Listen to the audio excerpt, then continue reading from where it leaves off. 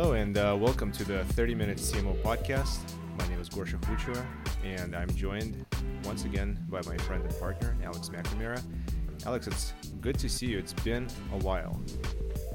Good to hear you and to see you. How? It's been a couple of weeks. Yeah, we've been busy. We've let a couple of these weeks go by without bringing a new episode to the masses. But we do have a good one today. We have a guest. We've been on a streak of inviting really interesting guests to our show.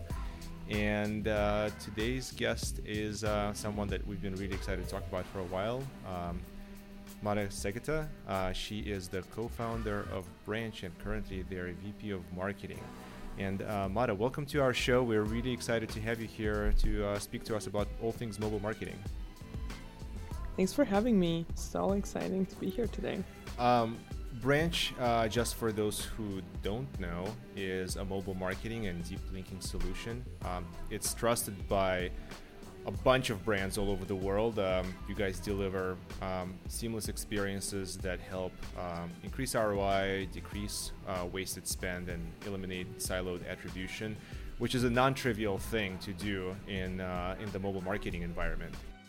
We'd love to hear a little bit from you on how you guys started. When did you first identify the need for Branch, and what was the problem that you were trying to solve? Maybe just tell us a little bit of kind of that initial thought process as you were on the founding team, and maybe what the first iteration of that product looked like.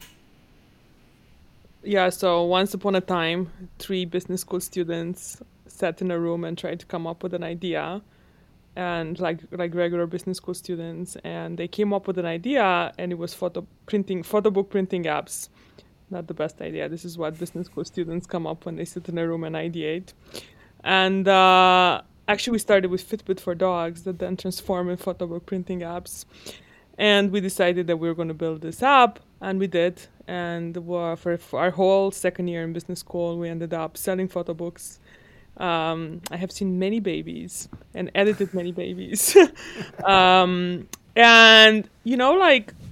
we tried to build an app, and the ups and downs of, we were very, I would say, naive, like many entrepreneurs are. We thought that we were all engineers, even though we were in business schools, and we had this idea. We thought we were like, oh, we're going to build it, and it's good. They're going to come. None of us had actually done sales or marketing before. We're doing engineering and product. And, we launched the app and no one came. And then we were featured in Best New Apps, and we're like, oh my God, we're a rocket ship. And, the feature ended and no installs. So we really struggled to build growth for our app. So we were trying to build referrals. And I was doing a lot of ads and trying to figure out who our market was by A/B testing every single person on Facebook and seeing who clicks on our ads. And we figured out that teenagers in long distance relationships and mothers with their first child between 0 and 3 were our perfect target audience. But they behave very differently, and they use the photo books for very different reasons. And I wanted to give them different relationships in the app, and there was no way of knowing where did they come from. And I was like, this is crazy. I must be able to know when someone comes from an app install if they came from the photo book campaign, from the mom campaign or the teenager campaign, or if they came from a referral. And there was no way. And I thought it was crazy. So I kept bugging Alex, our CEO, who was coding, being like, hey, there must be a way to pass stuff through install. And he's like, dude, there isn't. But he started looking into it, and he found a way. And he was kind of fixing that for us. And we realized that by us asking so many people, we realized that this was a huge problem. I had a friend who worked at Zynga at the time, and he's like, Zynga grew so much on Facebook because of virality, because you would invite a friend and get 5 gems. And you couldn't do that on mobile because you couldn't know where someone came from and give them the gems. So I was like, oh, wow, if we solve this problem for us, we could solve it for other people. So I remember Alex and I were on a weekend kind of ideating, and we came back and we told our other 2 co-founders, oh, we came up with this new idea.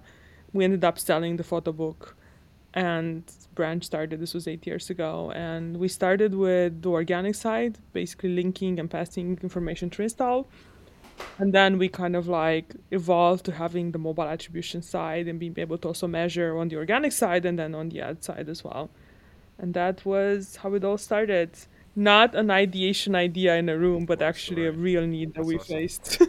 That's just such a great origin story. You try to do one thing, and then you're like, well, let's just fix this small thing that shouldn't be Yeah. a problem, and then that became that But so became what it many, is so many now. companies start this way. I feel like, one advice I have to entrepreneurs, they're like, we need the perfect idea. I'm like, okay, it took us 2 years to get to branch, but we built a team and like, you just need to start and you will find the right idea.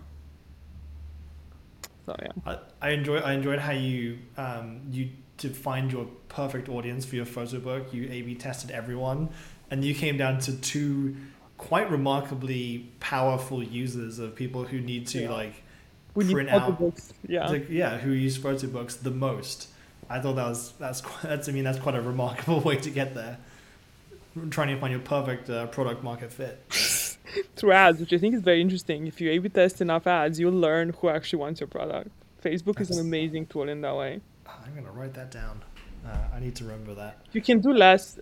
This was the time before some of the issues, and you could do amazing targeting. Now is, it's not as crazy as it was then. But at the time you could. But even now, even though it's not as intense, you can still use the same, and maybe your target will be slightly bigger. How has Branch evolved from sort of like your inception of 2 years worth of work to figure out Branch, and then 8 years ago to now? Because a lot's changed, not just I'm guessing with Branch, but the world in which Branch Yeah. exists, going from the wild west of mobile advertising to where we are now with the rise of privacy. Yeah, I think it's been an interesting. Alex, as my co-founder always says, that we're in the fasting moving ecosystem on the planet, and urgency and grit are two of our values, because the only way you can survive and thrive is if you're extremely adaptable to market changes. So I think in some ways privacy has been interesting for us, since a lot of the changes that happened, like Apple changed from URI schemes to universal links, and the whole linking infrastructure changed. Google introduced app links, and those were really big changes and big shifts. And then I think with the changes in iOS 14 and 15, there's a lot of changes in how you both link and attribute. So in some way, you when we predicted at the beginning, we actually thought that linking would become commoditized by now, and we felt, oh, linking, we had to build new products, which you have, but we always thought that linking would be a commodity. And it was hard then, but at some point everyone was going to be able to build it. And we were wrong. Linking is not a commodity. It has become more and more complicated, and the standards have changed, and there's always like this like edge cases. So most companies who go and build linking in-house, they usually capture about 60 to 70% of the use cases, and the other 30% of links on mobile like don't work, don't take people to the app, because like Facebook doesn't prevent from app for being open, or like there's a wrapper around the link in an email, so email to app doesn't work. So there's all these edge cases that we come and we help solve, and we make sure your links really work, always work. So when there's a change like private relay that doesn't allow something like fingerprinting, we built something called native link, which allows you to use user input to to pass that information to install. So we kept like adapting to the market, and I think that's what helped us be where we are right now. So we moved from being just a purely developer solution to also being an enterprise solution. So we work with very big companies today on linking and on attribution on both organic and paid side. And we basically in our way we actually have like two products. One is a mobile linking platform, and then the other one is a mobile measurement platform that helps you like measure your paid ads. And a lot of that was built. We acquired a company called Tune, and we built that side of the business as well. I actually wanted to before to ask you, maybe to level set for our listeners who might be um, thinking about app marketing and mobile marketing. What is kind of like, what are the foundational pieces of that ecosystem, as compared to, for instance, regular or desktop marketing, right, where people generally know that you use platforms like GA, or some enterprises switch to other platforms. What are, you mentioned a mobile marketing platform at MMP, you mentioned deep linking, obviously, or linking. Can you just kind of draw a picture of what these table stakes look like? Yeah, so I think, like linking and measurement are extremely important when you think about how do you take people to the app and how you Hmm. measure how you got people to the app. And then you have in-app engagement platforms that actually help measure how someone is reacting and interacting with your app. And that is different than Google Analytics because the way an app is structured is different than has just a website. So you need kind of a different tool. And then you have like re-engagement tools that help you re-engage people through push notifications, in-app messaging, etc. So you kind of like almost have like similar things that you would have on the web, but things that work across web and app. So I think what's really interesting, and I think where Branch really fits and some of our partners really fit, is like it's not there's not no longer a web versus app. And if you're a marketer and you have something that only works on the web and something that only works in app, it's very challenging to measure how a campaign is doing because you don't know where someone's going to open the email. Will it be on desktop? And maybe in that case, you should take them to your website. Or will it be on mobile? In that case, you should open an app because apps perform much better than websites. So you need a platform that helps you with attribution, with in-app, with like measurement, but all of it. It's across web and app, Hmm. and we call ourselves you know cross-platform measurement platform, and it's mobile, but it's not just mobile, right? Like when we look at like where people open things or how they get to certain places, we do give measurement across web and app. If you just do app only, and I know some of our competitors are more focused on the app only, like gaming, for example, that it's just a little bit different, right? Versus like the big e-commerce, travel, pretty much every other industry is no longer app only. It really is cross app and app. Yeah, thank you for that. I think that helps set the set the groundwork a little bit for the rest of the discussion. And Alex, I'll turn it back to you as you.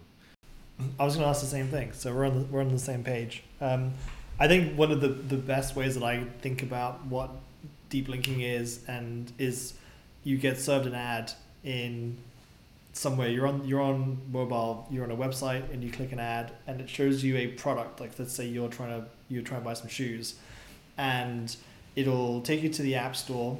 It will help you. It'll let you open the app, install the app, create an account, and then drop you into that product.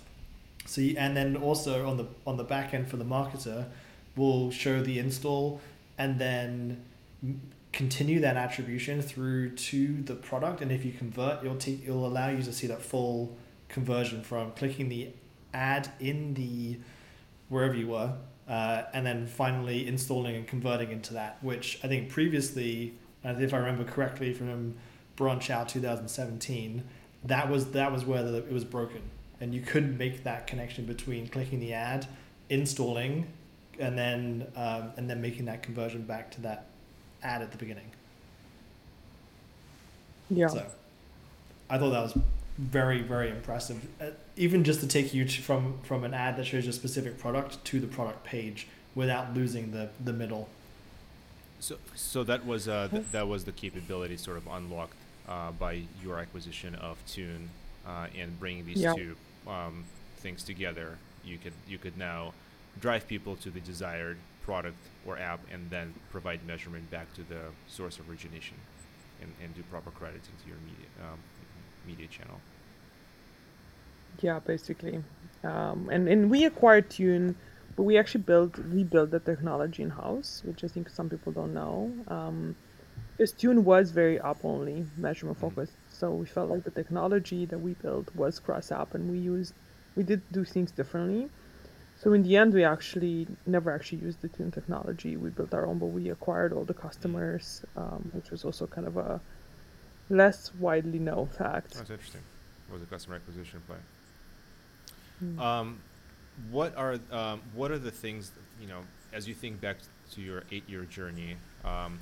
What do you consider to be sort of the game changers for clients? Like things that maybe in your product offering or your pitch that kind of clicked for them, and were there also things that you thought were going to be home runs and they end up not being as widely adopted as you were thinking? So kind of two sides of this question.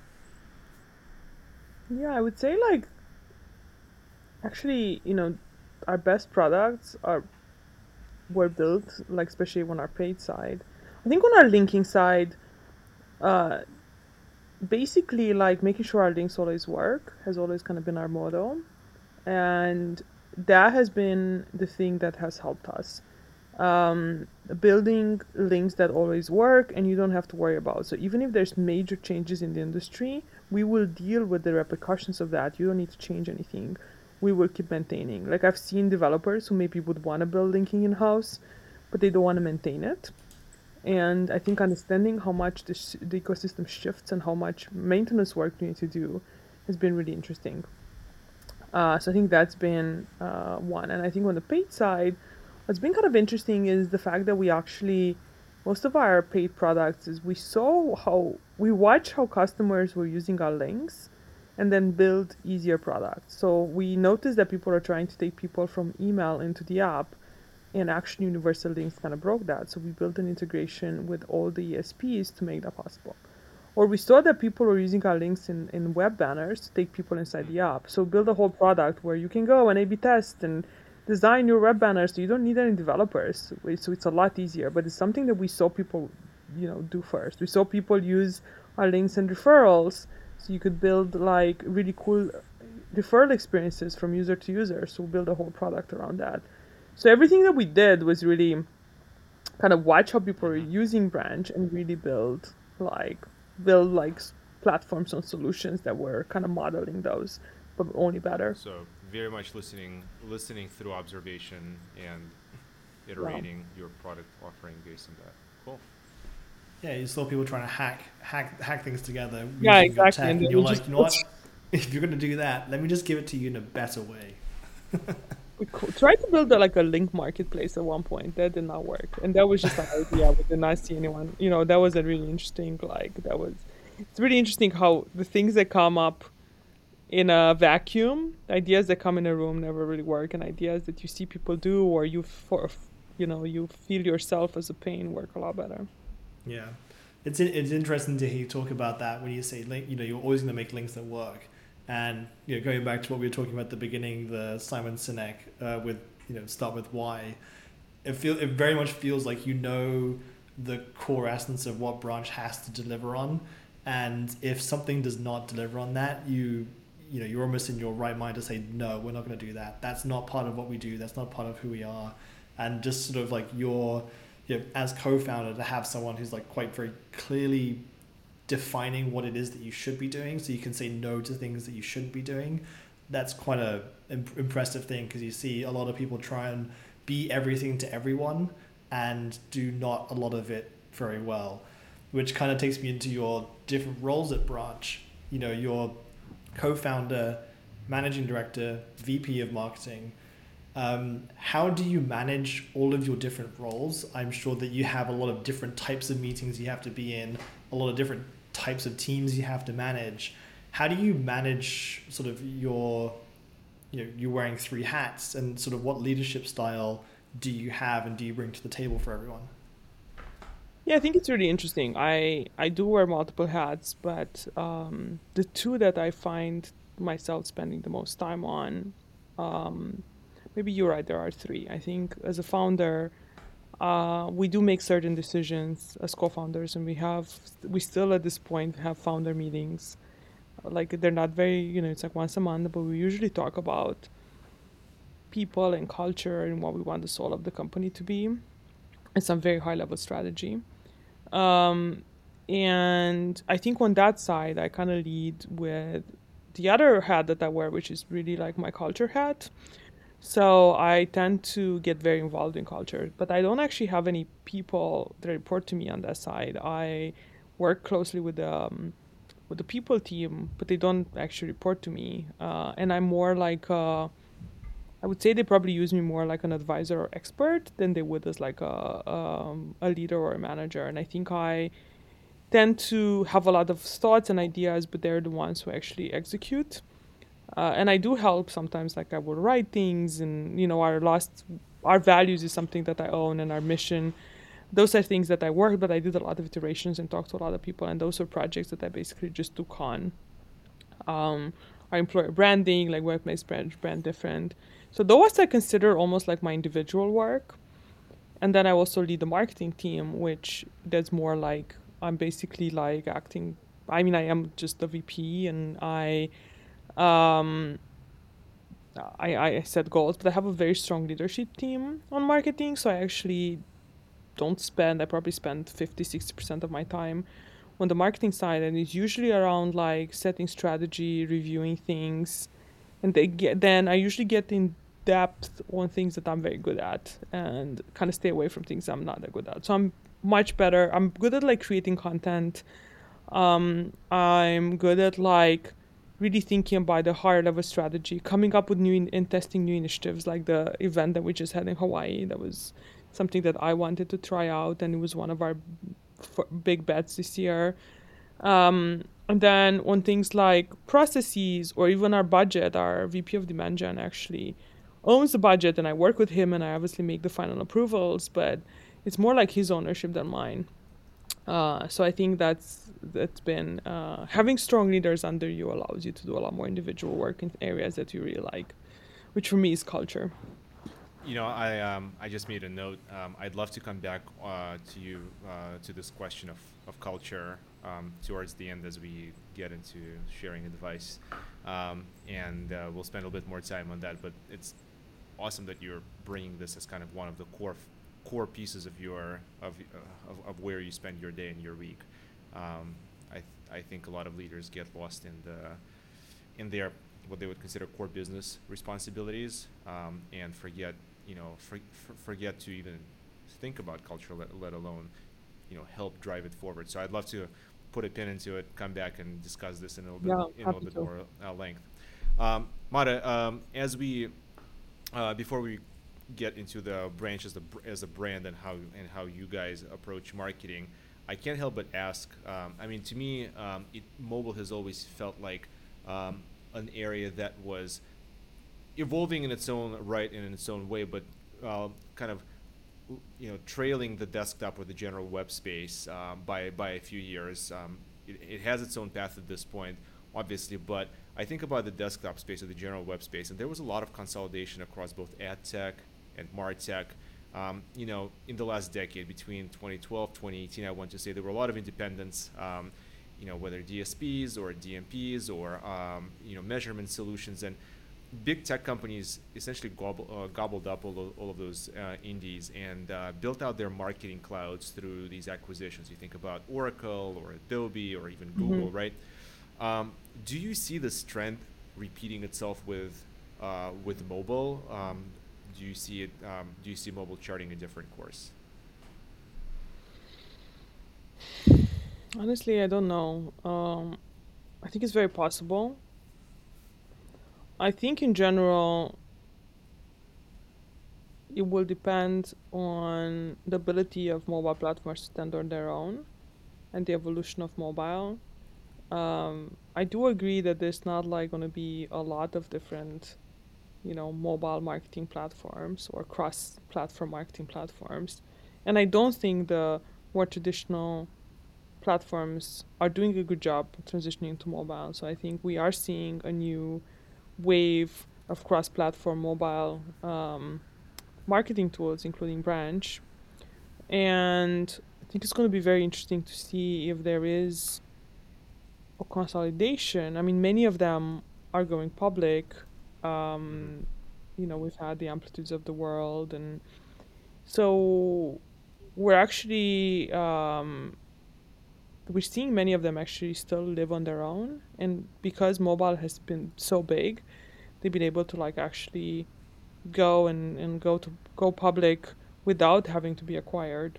I think the question will be some of the IPOs that have happened recently have not been that successful. So what's next? Will they like go back up as the market recuperates, and will they exist alone, or will be they get acquired in the long term? I think we will see more consolidation as a space. That's my bet. Are you seeing sort of the big traditional technology companies sniffing around this landscape and trying to learn what to do and how to think about this? I'm specifically talking about you know the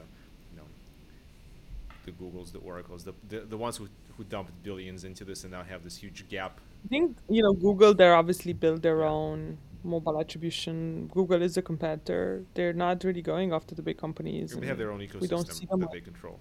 They have their own. They go after the more smaller developers, and we've seen companies kind of like go graduate from Google products to branch, and think a branch of more enterprise solution. But I think the question is like, where they want to go. I think it's TBD. Okay, we'll see. TBD on this one. So I'd love to take what we were talking about before about branch and marketing and pivot into that one, because I think that's a very interesting topic on how you think about branch, how you establish yourself as branch as a brand, and how like you said, if you don't stay nimble, you'll be left behind. You know, you're in a very competitive space with some Yeah. very competitive competitors. Yes. I think I'll Very use that word. competitive. Very competitive We all competitors. know who you're talking about. Um, How do you differentiate yourself? How do you make sure that you stay differentiated with the with your MMP and deep linking as branch? yeah, I think when we think about some of our extremely aggressive competitors, we came from different spaces. We came from the organic and linking space, and they came from the more MMP space. And I think they focused on app only, and we really focused on the cross-platform. So I think as we're converging from a product perspective, we're really focusing on the big differences, which is our linking that does.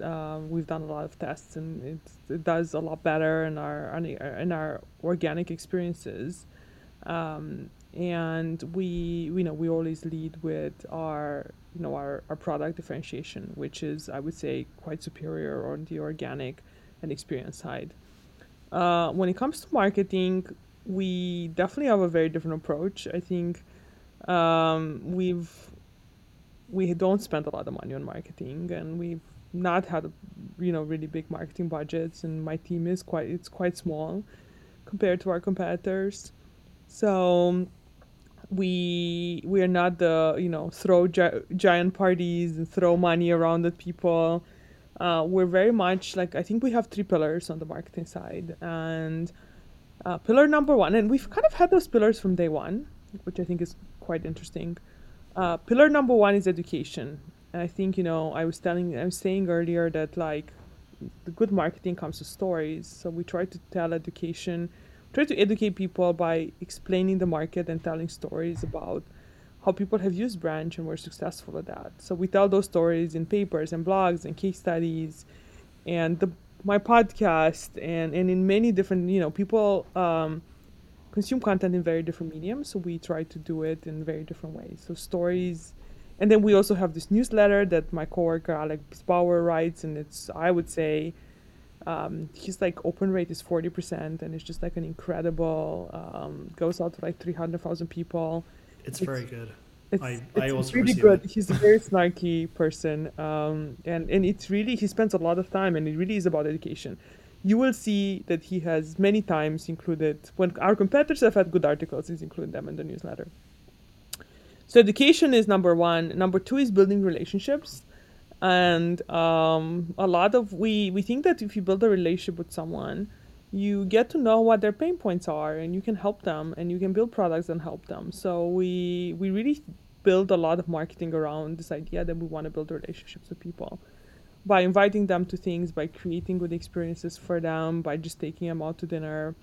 So we facilitate that for like our sales teams. And we built that mobile growth community where we wanted to bring people together, and we still do the events now online, offline. We're actually going back to online in a few weeks. And the last one, which is really interesting, it's like our magic. I would say is like we are extreme in our measurement. We were very measurement focused from day one, and we built B2B measurement is quite hard, and you have all these different teams. Who gets credit for the pipeline or the closed? So we built our own system that basically, when an opportunity gets generated, we look at everyone on an opportunity, and we look at all their touches across SDRs and AEs and marketing and BD, and everything gets points depending on how long the interaction was, how meaningful it was. We had to have like a whole negotiation on what gets what points. And then we apply time decay over a year, and then we actually split the dollars between every single thing that touched it. So every campaign that touches an opportunity, every SDR email, every BD introduction gets points. So then we can compare everything. So when it comes to, what are we going to do? Um, what, do ads work? Did this blog post generate any pipeline? We always know. So every quarter, we spend a few days analyzing all our data, figuring out what works and what doesn't, and cutting the things that don't work and doubling down on the things that work. So I think that has helped us be very efficient with a quite small and nimble team. I think it's the saying, the plumber's toilet is never fixed. I think you've taken that the opposite way of, if you're going to be an attribution company, and you're gonna be really good at doing your own attribution yourself. Otherwise, Totally. That's kind of how are you going to know? Otherwise, how are we gonna know? Like, I've seen in many companies that the SDRs get credit for the opportunity, and everyone gets credit. And in our case, no, everything gets broken down, and everything ends up to 100%. There is no double counting. But I want to dig on this because it's fascinating. I'm sure this ties into education as well, the measurement piece. You're approaching companies with established ways of seeing the world, of seeing how their business flows. So Yeah. I want to ask about education separately, but how do you instill this new framework for distributed credit into an organization? Are they resistant? Do you have to spend a lot of time and kind of? No, we don't. Branch doesn't. This is for B2B, so our internal attribution system is different. This is for you. Branch is This is more how you are B2C. doing this and measuring yourself. This is how we're All doing right. it in house, and our, the way Branch works. Branch does have a multi-touch system that you can implement using, because we do track all the different touches, and you could build a system like this in house. But I think it's up Interesting. to companies to use that, to build their own attribution. We use this, so the data that we use comes from a B2B tool, and then we assign the points and things like that on the touches. But we had to do that. You can't like really build this in house. We had to build our own Mm-hmm. system. And I think it's kind of similar. We give that same type of data that's cross-platform to our customers, and they're able to see to either able to use last touch, they're able to use multi-touch. It's kind of really up to them. But it's not. It is different because the majority of our customers are B2C, meaning there is only one person that they have to look. They don't look across opportunities. They don't think that way. And we are not. We build this for ourselves, but we are not a B2B attribution platform. Interesting. Okay, thank you for clarifying. I was reading it the other way. But on the topic of education, do you talk? How much time do you spend talking to people inside of brands versus their agencies? I would say probably 80%. 80% brands. Hmm. And And we do have a BD team, and we do talk to agencies, but in general, so the interesting thing about Branch is we are not just marketing and attribution. We are also about half the people buying Branch are usually heads of product who bring Branch to a company to fix the linking experience and to build a new experience. They usually work on their own and not with agencies. And we've also seen a huge shift in the maybe 5 years ago. A lot of companies, the app was owned by an agency, and now a lot of those brands build the company in house. And maybe the acquisition is owned by an agency, but sometimes they use Branch to get like a second. They are in the dashboard and the agency is. So we see brands also using. It's very rare that only an agency uses Branch. yeah, for sure. I'm sure that agencies are either users or contributors to the thought process. I think Alex, Yeah, in your my definitely. experience, although a little bit dated at this point from an agency standpoint, is just seemed like a general knowledge gap on the agency side, as well as uh, some of the brands that were trying to get into the mobile space on what the ecosystem looked like in general and how to think about it. A lot of sort of legacy approaches borrowing from the desktop world. Um, do you see that gap closing as you are educating more and more marketers, or do you still feel like it's a huge unaddressed problem? And that's for you, Mada. Question. Sorry, can you repeat the question? Do I you got see the distracted. knowledge gap kind of closing as you've been putting a lot of this education material forward, and as your competitors I'm sure have done as well, or do you still feel like this is this is a barrier that marketers don't really grasp the the I think foundation of mobile measurement and marketing? I think marketers are grasping it. I think the changes are very hard to sometimes grasp. Like, so when I think about education, and I think some of our best things is, like Alex on our team, Alex Bauer, who you read his newsletter, he spent probably 20, 30 hours looking at everything that Apple introduced on Private Relay and iOS 15. And then he spent time with our product team understanding how it would impact branch and how it would impact the ecosystem. And then he then took all of that and educated the market on the meaning so they didn't have to go and spend the 30 hours that he spent. So while the basic stuff people know it, but not there's a lot of like newer, more in-depth topics that, the ecosystem keeps changing. So, we're already preparing for the next WWDC that's coming in I think 6 weeks. So it feels like we just kind of finished adapting to the last one. Our products are stable, everything's good, and we're ready for the next storm. They're gonna ruin the next one.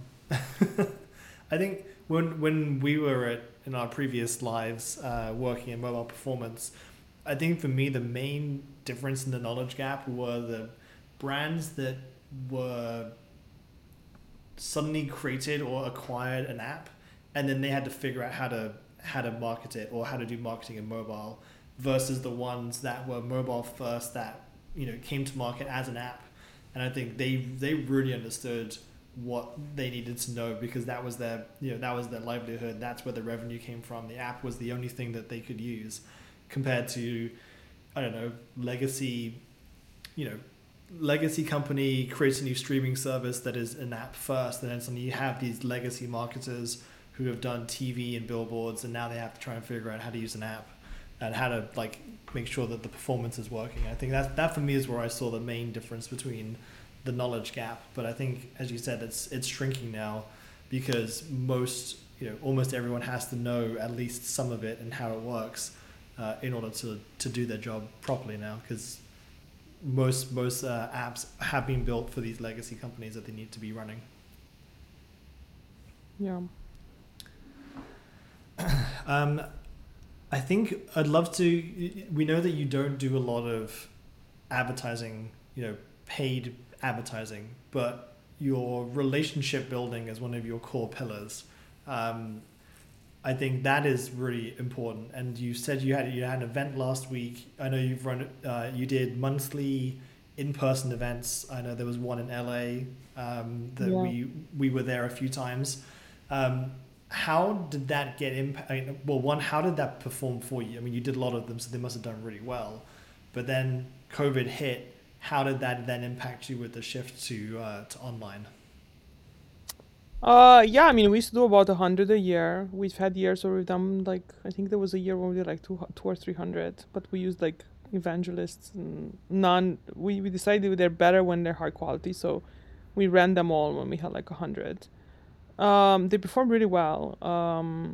It was a way to build relationships, and many of our both speakers and attendees became customers. And um, I would say moving them online, they still perform well, but we can't do as many. And it's been a lot harder to get speakers. It's interesting because I didn't think it would be harder to get speakers, but it is, and I just don't. It's been hard for me to understand why, because you now can get speakers from all over the country, and but people are less responsive, and it's just very different than it used to be when it was in person. So I think that's been interesting. So we adapted, but the volume has decreased significantly when we do them online. So we moved into doing a lot more targeted things, like a lot more webinars and things that are very targeted to topics, and have the more general events be less frequent. So, and then we had to come up with like other ways. And I honestly, it's amazing when you can bring people together. So, we've still done some dinners recently. The event in Hawaii was fantastic. We brought about 60 people, 60 leaders in mobile together, and it's been really cool, but it's definitely it hasn't been easy. Yeah, I think the way you can bring people together around a topic, and you can do the same topic in different cities, Yeah. and like you said, you can get speakers from all over the country, but if you can't mingle with them pre and post event, it makes it more difficult to give your time if it's just like in front of your screen. So I feel like that must have been really difficult for a lot of both your sales and marketing folks, as well as the people who would typically attend the events, because I know a lot of people would go there to listen to the speakers and get that information, and then just like, oh hey, I'm working on this type of thing, I heard you talking to someone else about that, and you just don't get that interaction. So I feel like you don't get, there's like 3 or 4 different things that are happening at one event, which makes it difficult to replicate online, which I think everyone has found in the last 2 years. Can't believe it's been 2 years. I think we're nearly at time now. So I would love to jump to the advice to marketers, and then back to that note on culture, if we can. Maybe we start with the culture one first. Yeah. I'll actually start with the marketer one because I think that's Okay. easier. All right, let's go there. I want to end with the culture because I felt incredibly passionate about that. Mm-hmm. I think the note to marketers is I think it's really hard in this environment to know what's going to work. So I have been very wrong. I've also been very right. But I have learned that while I have very good instincts, I'm often wrong. So I would say when it comes to marketing, you should, if someone has an idea and they're passionate about them, let them test it. Just make sure you measure it. And if it works, let them scale it. So I think the most important thing is that you have good measurement. And the second most important thing is that you just keep testing and keep building, because everything's changing and things that were really exciting become stale. So you need to be creative and innovate, but you can only do that if you can measure. And I would, I don't go for big budgets unless I have some sort of like signal that something's going to work, and always have a test budget or like a new channels budget, because I think testing and keep iterating is incredibly important. On the culture side, I have a lot of advice. I think first of all, I think you have to start early. I've seen friends who have companies that are 100 people and now they're struggling to define their culture, because when you were 50 or 100, it was hard when we were 4 because we had very different personal values. So coming up with our existing values and what branch was going to be as a place to work was hard enough with 4 people who had an opinion. Imagine like 50 or 100. And I think the earlier you start, you might think, oh my God, we don't need to worry about this. We need fundraising and we need all these things. As soon as you hire your first employee, you need it, because you need something. You need to see if they fit or not with who you are. And I think the other advice here is don't try to please everyone. I think it's very important that you define what your culture is and understand that some people might not like it. And that's actually okay because you don't want those people. So in our case, we look for, we have like 4 things we look for in people. We look for smart, collaborative, humble, and driven people. And we have fired people because even though they were smart and driven and very good at their jobs, but they were assholes. We have let people go in the past because they didn't fit our culture. And we actually screen for that in interviews, and we try to look for people who have those qualities. And it's just like, I think for me, and a branch is an intense place to work. We're extremely flexible, so you're not going to come here and everyone's going to expect that you work a certain amount of hours. But it's not a place where you're just going to kind of coast. And if you're looking for a place where you have a lot of free time, this is not the place for you. And I think sometimes in interviews, people try to like say, oh no, this is amazing and you'll have all this time. And it's not like that. We're in Taste, we're trying to change the mobile ecosystem. So we're looking for people who are driven and want to have the same thing, but know that they'll have all the flexibility they need to take care of all their personal stuff. So we just kind of like, you need to define that. and be okay. And other cultures, like I love that Netflix even wrote a book about their culture, and we have some things that are like the Netflix book and some things that aren't.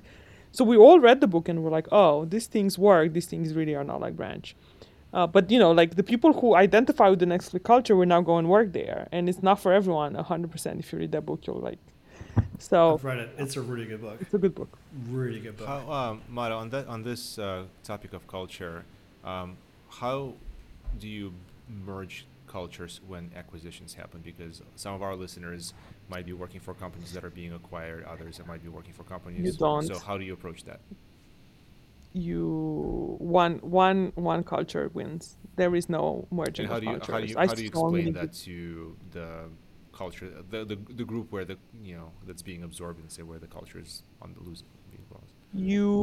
I mean, the same way you do it to new hires. So when new hires join, myself and my co-founders, we all do sessions. So Alex talks about the vision and the big long-term company plans. Mike talks about the norms, and I talk about our culture.